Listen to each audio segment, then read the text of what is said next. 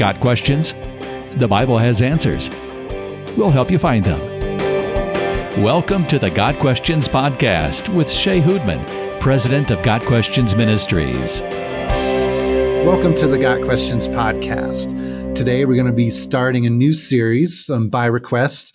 This is something that we get a ton of questions about. It's something I've received suggestions about in terms of what we could do some podcast episodes on. And this is something that even Jeff, Kevin, and I have talked about doing a series on, and that is, what is Calvinism? So today we're going to be kind of doing an intro to the series in terms of helping people to understand what exactly it is. And then we'll be doing more episodes going through the 5 points of Calvinism, and then kind of a practical episode is, okay, what are the implications of what you believe about these issues? Because these things are important. I mean, the purpose of Got Questions is not to promote Calvinism, even though we describe ourselves as moderately Calvinistic.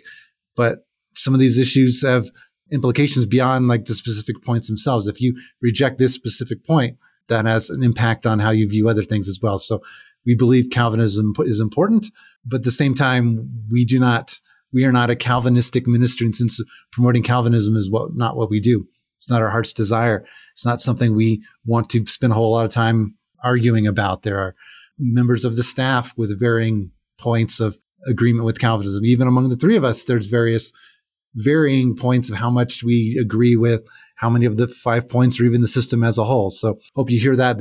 We think these things are important. We believe that Calvinism is closer to the truth than Arminianism, but by no means do we believe Calvinism is a perfect theological system. So ultimately, when most people think of Calvinism, they're thinking of the issue of how does God's sovereignty in salvation work alongside human responsibility or human free will? But the Bible teaches both of those, and we'll be going through those and describing. The Bible says here that God elects some to salvation. God says here that he invites people to be saved by choosing Christ. One of the most interesting things about Calvinism that we've experienced at Got Questions is some people are very surprised when they discover that we are moderately Calvinistic. I think our official viewpoint is 4-point Calvinism, which some people say isn't logically coherent anyways, but those are the 4 points that we'll go through that we actually believe are biblically solid. So you hear all this, Got Questions has suddenly become Calvinistic. And it's like, no, for basically our entire 22-year history, we believe that Calvinism is far closer to the truth than Arminianism. Or people who say that we've become more Calvinistic, or why in this issue do you promote Calvinism so strongly? Well, if it's an issue, a question about, is God sovereign in salvation? What does predestination mean? The way we answer those questions, we are going to answer them similarly to how a full Calvinist would answer those. But in all that, we do not believe Calvinism versus Arminianism is something worth dividing over. We do not believe that Calvinism is, a perfect system. But our ultimate goal, what we found in a lot of people who ask us questions about this, they truly don't understand what Calvinism is and what Arminianism is and how they're different. So that's really what we want to accomplish in this. So to start off, Kevin, why is Calvinism important? I think that's a really good place for us to start. Yeah, I think that is a very good question. Why is it important? Why is the debate surrounding Calvinism an important one? There is a lot of debate about it, a lot of discussion, and has been going on for centuries. Is that much ado about nothing? Or is there really some substantive issues here? And I believe that it is an important discussion to have, a necessary one to have. The two systems of thought, I'm thinking of Calvinism and Arminianism. That's usually how the contrast is put forward. Those two systems of thought are really kind of lead to different worldviews. They're both Christian worldviews, but just different views of God's involvement and some of the meaning of the theological terms that we use. And it's an important debate. But I think that Calvinism is important for several reasons. One is it deals with several very important issues that really get to the heart of our spiritual life. So, for example, Calvinism deals with the basic nature of salvation. How exactly does God save people? What does it mean to be saved? And how long does salvation last? Is it a temporary thing that God saves someone, or does that work of salvation continue despite our ups and downs? Also, Calvinism deals with the nature of the sovereignty of God. What does it mean that God is sovereign? To what extent is he sovereign? Are there areas of the human experience in which God kind of takes a hands-off approach, says, I'll leave the choice to you, and I'll be good with whatever you choose? How does that fit in with the idea that God is sovereign in Scripture? Calvinism deals with the nature of faith. Where does faith come from? Is faith something that I gin up myself? Is it a gift from God? Can we choose to have faith in Christ without his help? Or how much help do we need? Those kind of questions are being asked and answered in Calvinism. Also, the nature of grace. Is grace really necessary? Is it true that grace is totally undeserved, or is there something that I can do to merit? Can I meet God halfway and receive grace somehow? Bring the grace to me. And then the nature of the gospel and the work of Christ. What did Jesus accomplish on the cross? What was the atonement all about? What did he atone for? Whom did he atone? And this is a very important question. Charles Spurgeon, he was very clear on his position in all of this. In fact, he wrote a piece called A Defense of Calvinism. And in this, Spurgeon said, quote, "There's no such thing as preaching Christ and him crucified unless we preach what nowadays is called Calvinism. It is a nickname to call it Calvinism. Calvinism is the gospel and nothing else."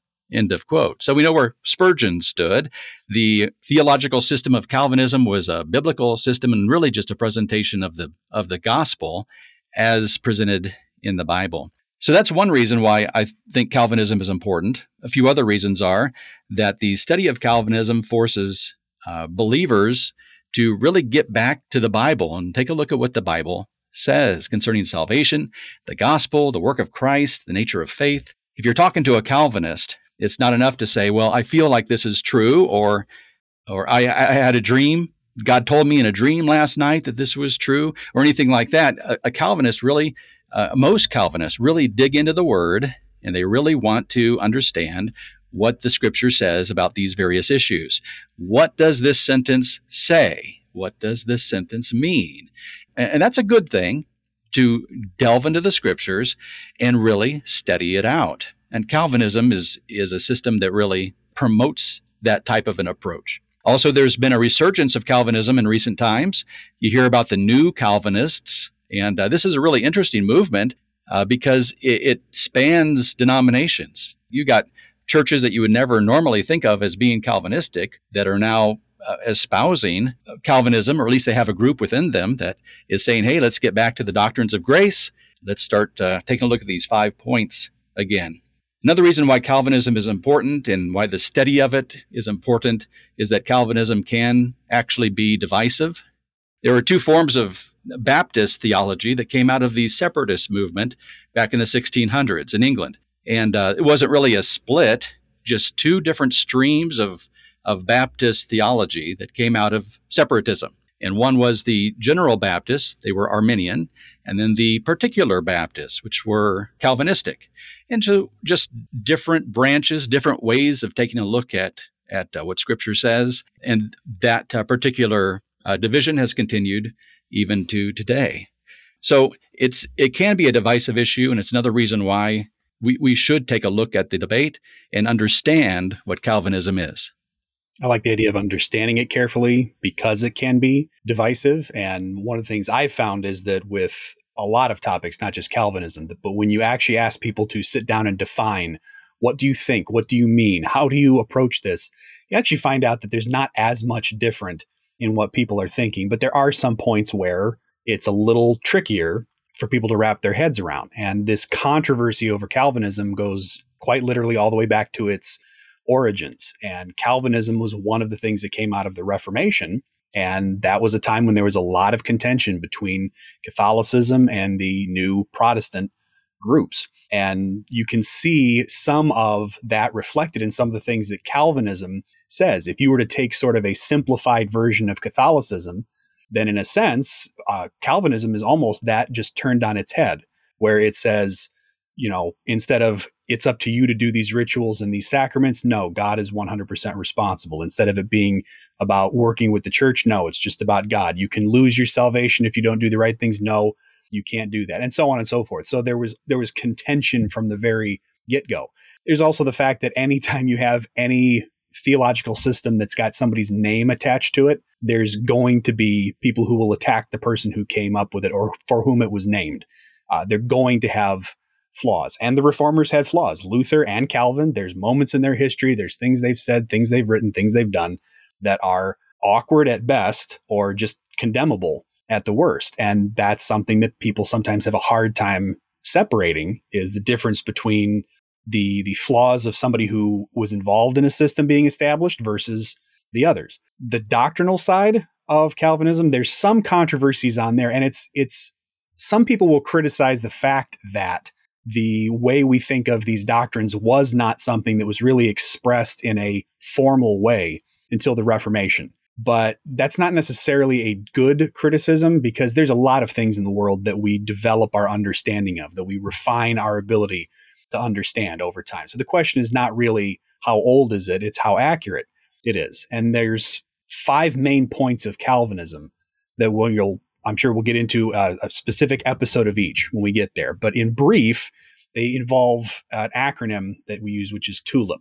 And each of those, there's some points that people don't like. One of those is the idea of total depravity. That's controversial because people suggest the idea that what does it mean that we are made in the image of God, but you're saying that we are so evil, so depraved, so wicked that we're not even capable of wanting to be with God. How does that square with my experience? That's something that people struggle with. There's unconditional election. This is the idea that God is the one who chooses which people come to salvation and others don't.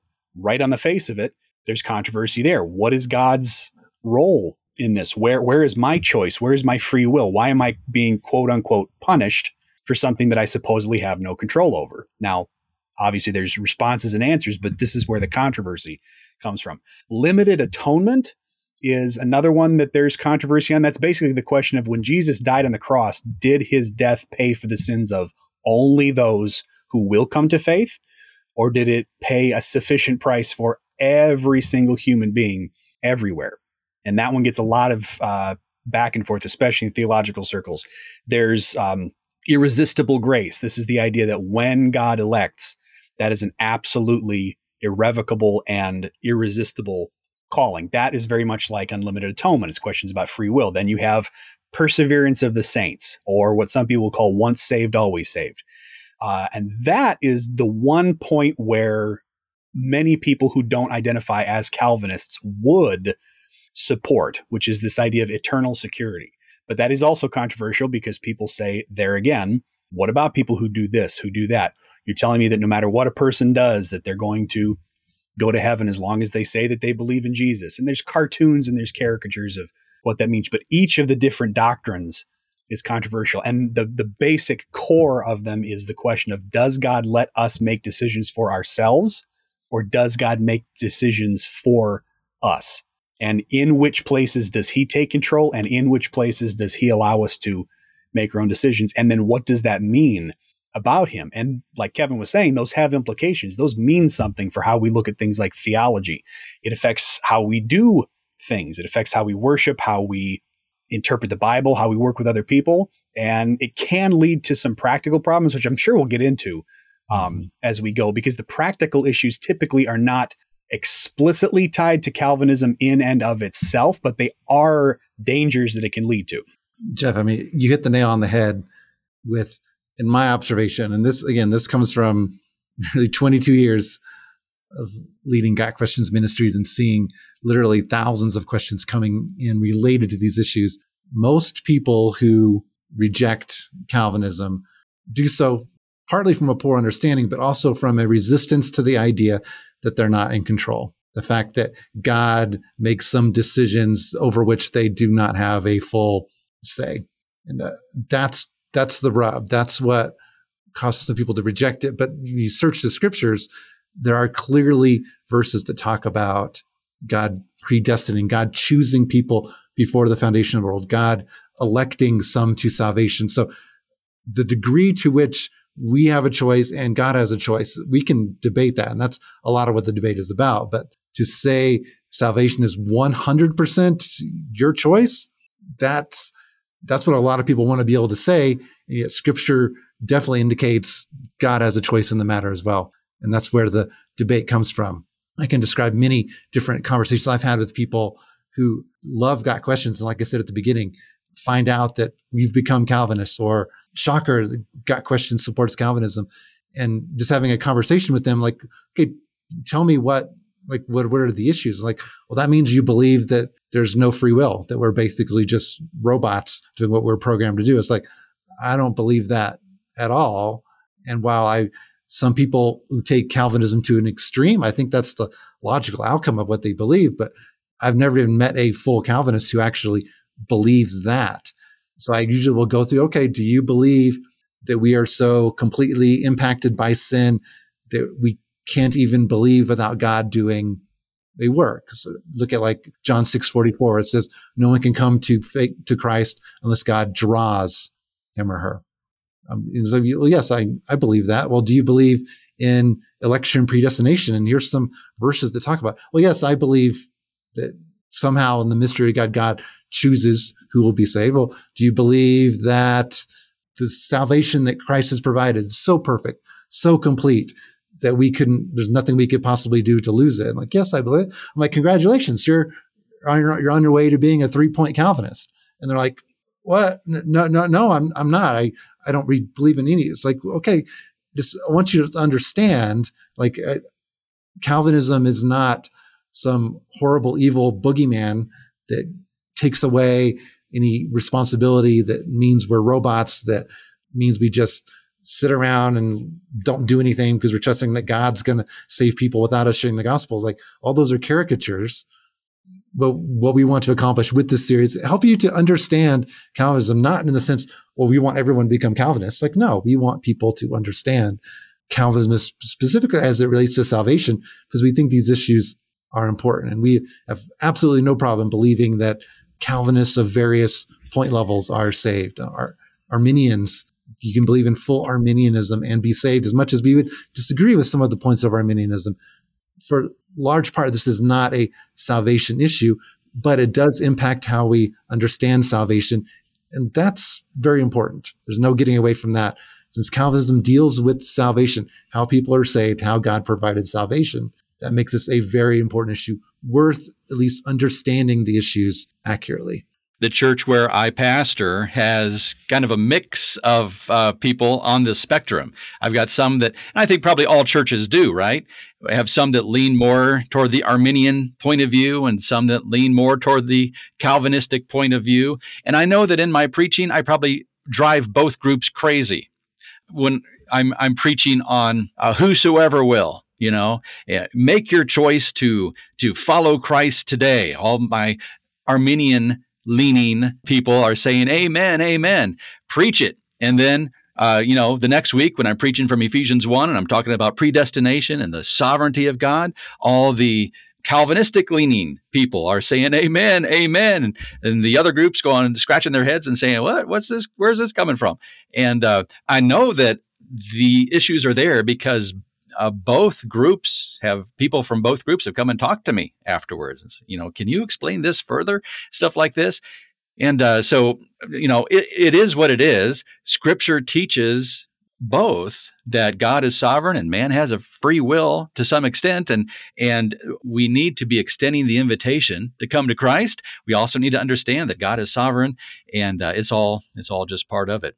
I was my church that I used to attend, this was years and years ago, that we had a one of my friends was a 5-pointer, 5-point Calvinist. And he came to me one day and said, how long will ye halt between two opinions? And so, he's alluding to the biblical story of Elijah on Mount Carmel, talking to the people of Israel, saying, you guys are on the fence between either Baal worship or Yahweh worship. You need to get off the fence and make your choice.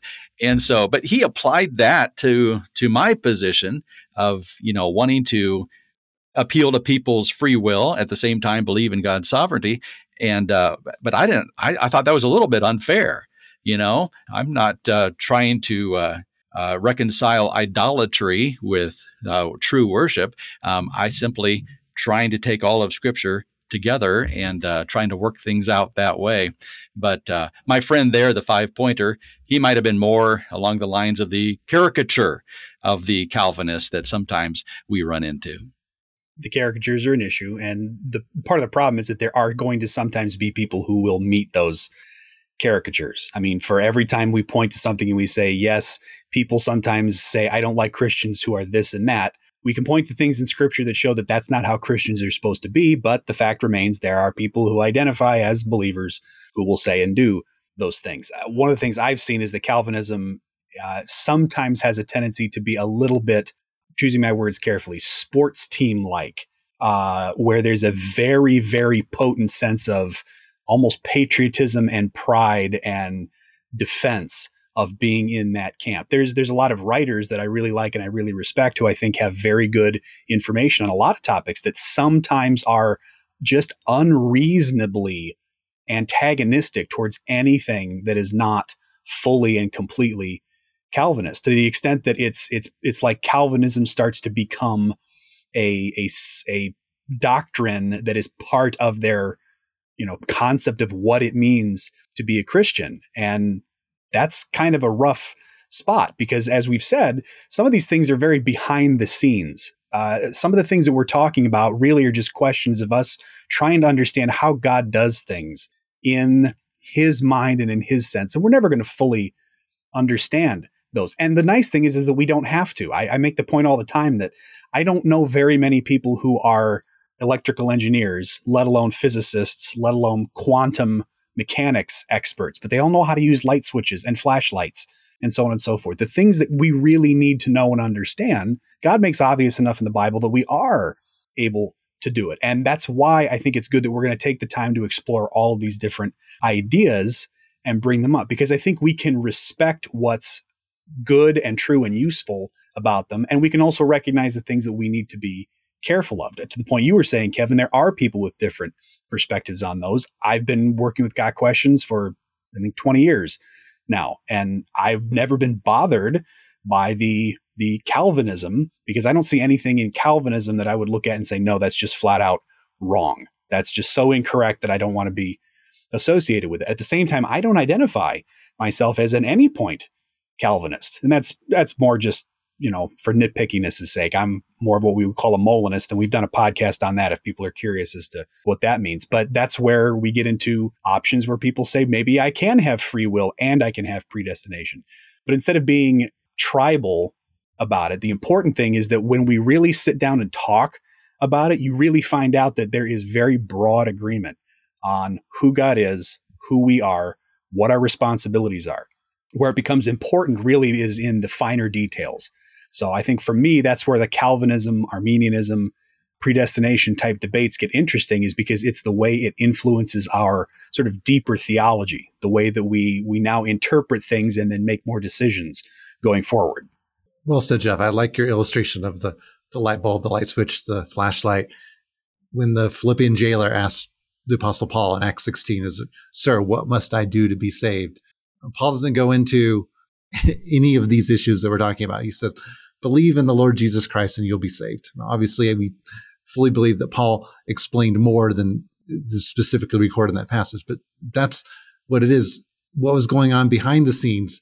And it describes the Philippian jailer believing, okay, well, how much transformative work did God have to do before that Philippian jailer believed? That's the question about Calvinism. Or was that faith predestined before the foundation of the world? Did God predestine based on foreseeing the faith of the Philippian jailer, or did the Philippian jailer believe because he was predestined? So those are the type of issues we're talking about. But ultimately, it doesn't change the fact that believe in the Lord Jesus Christ and you will be saved. In the occasional time that I have debated with folks over Calvinism, and I don't typically, because it is not something that's worth being divisive over, especially because most of it is very useful and very good. But occasionally my sort of triggering response is to remind Calvinists that the typical Calvinist evangelizes like an Arminian. So they'll convince, they'll tell, they'll give evidence, they'll give scripture. They're talking to somebody as though it's their responsibility to give them information or something so that they can make a choice. And I know people are already typing on YouTube, this is going to be up for 45 seconds and people are going to be coming after me about that. Yes, I understand that that's not literally true, but the point is that in a practical sense, the way we actually interact with each other, there isn't this cataclysmic gulf between these different approaches. We basically know how we need to do this and what we need to do. We're called to share the gospel. And I've heard Calvinists share the gospel. I've heard Arminians share the gospel. I've heard them share it exactly the same. Perhaps in the invitation is where it maybe gets the most difference. You can tell by how a person invites at the end, especially from the pulpit, whether which perspective they're leaning towards or which one they hold. But ultimately, in terms of the facts of the gospel, we still have 1 Corinthians 16. Jesus died for your sins according to your scriptures, was buried, was raised after 3 days according to the scriptures. That's what we believe. That's what we trust in as the payment for our sins. And Calvinists and Arminians fully agree on that. So Amen. As we go through this series on, we'll touch on total depravity, the first of the 5 points. In the next episode, we'll go through each of the points and we'll do an episode on the practical issues. I just want you to just remember what our heart is in this, is we think these issues are important. And we're not saying they're just theoretical, but ultimately these are ones that we can agree to disagree on in terms of how exactly it's working behind the scenes. There's a section of it that I think all Christians do need to understand. And we at Got Questions think eternal security is very important. We think a denial of eternal security can lead to serious consequences in how you live your Christian life, how you relate to God, your peace, your joy as a Christian, those sorts of things. But we even believe you can deny eternal security and still be saved. So here are our hearts in this, and that we want you to understand these issues and thereby be able to make a fully informed decision as you study the scriptures, as you search the scriptures, about which view you believe is correct. So this is the Got Questions podcast on what is Calvinism, kind of introducing a series we're going to do on the 5 points. So hope our conversation today has been encouraging, edifying to you. Thank you, Jeff. Thank you, Kevin, for joining me. I'm looking forward to our upcoming conversations. Got questions? The Bible has answers, and we'll help you find them. Your questions, biblical answers. The Got Questions Podcast. Check us out at podcast.gotquestions.org.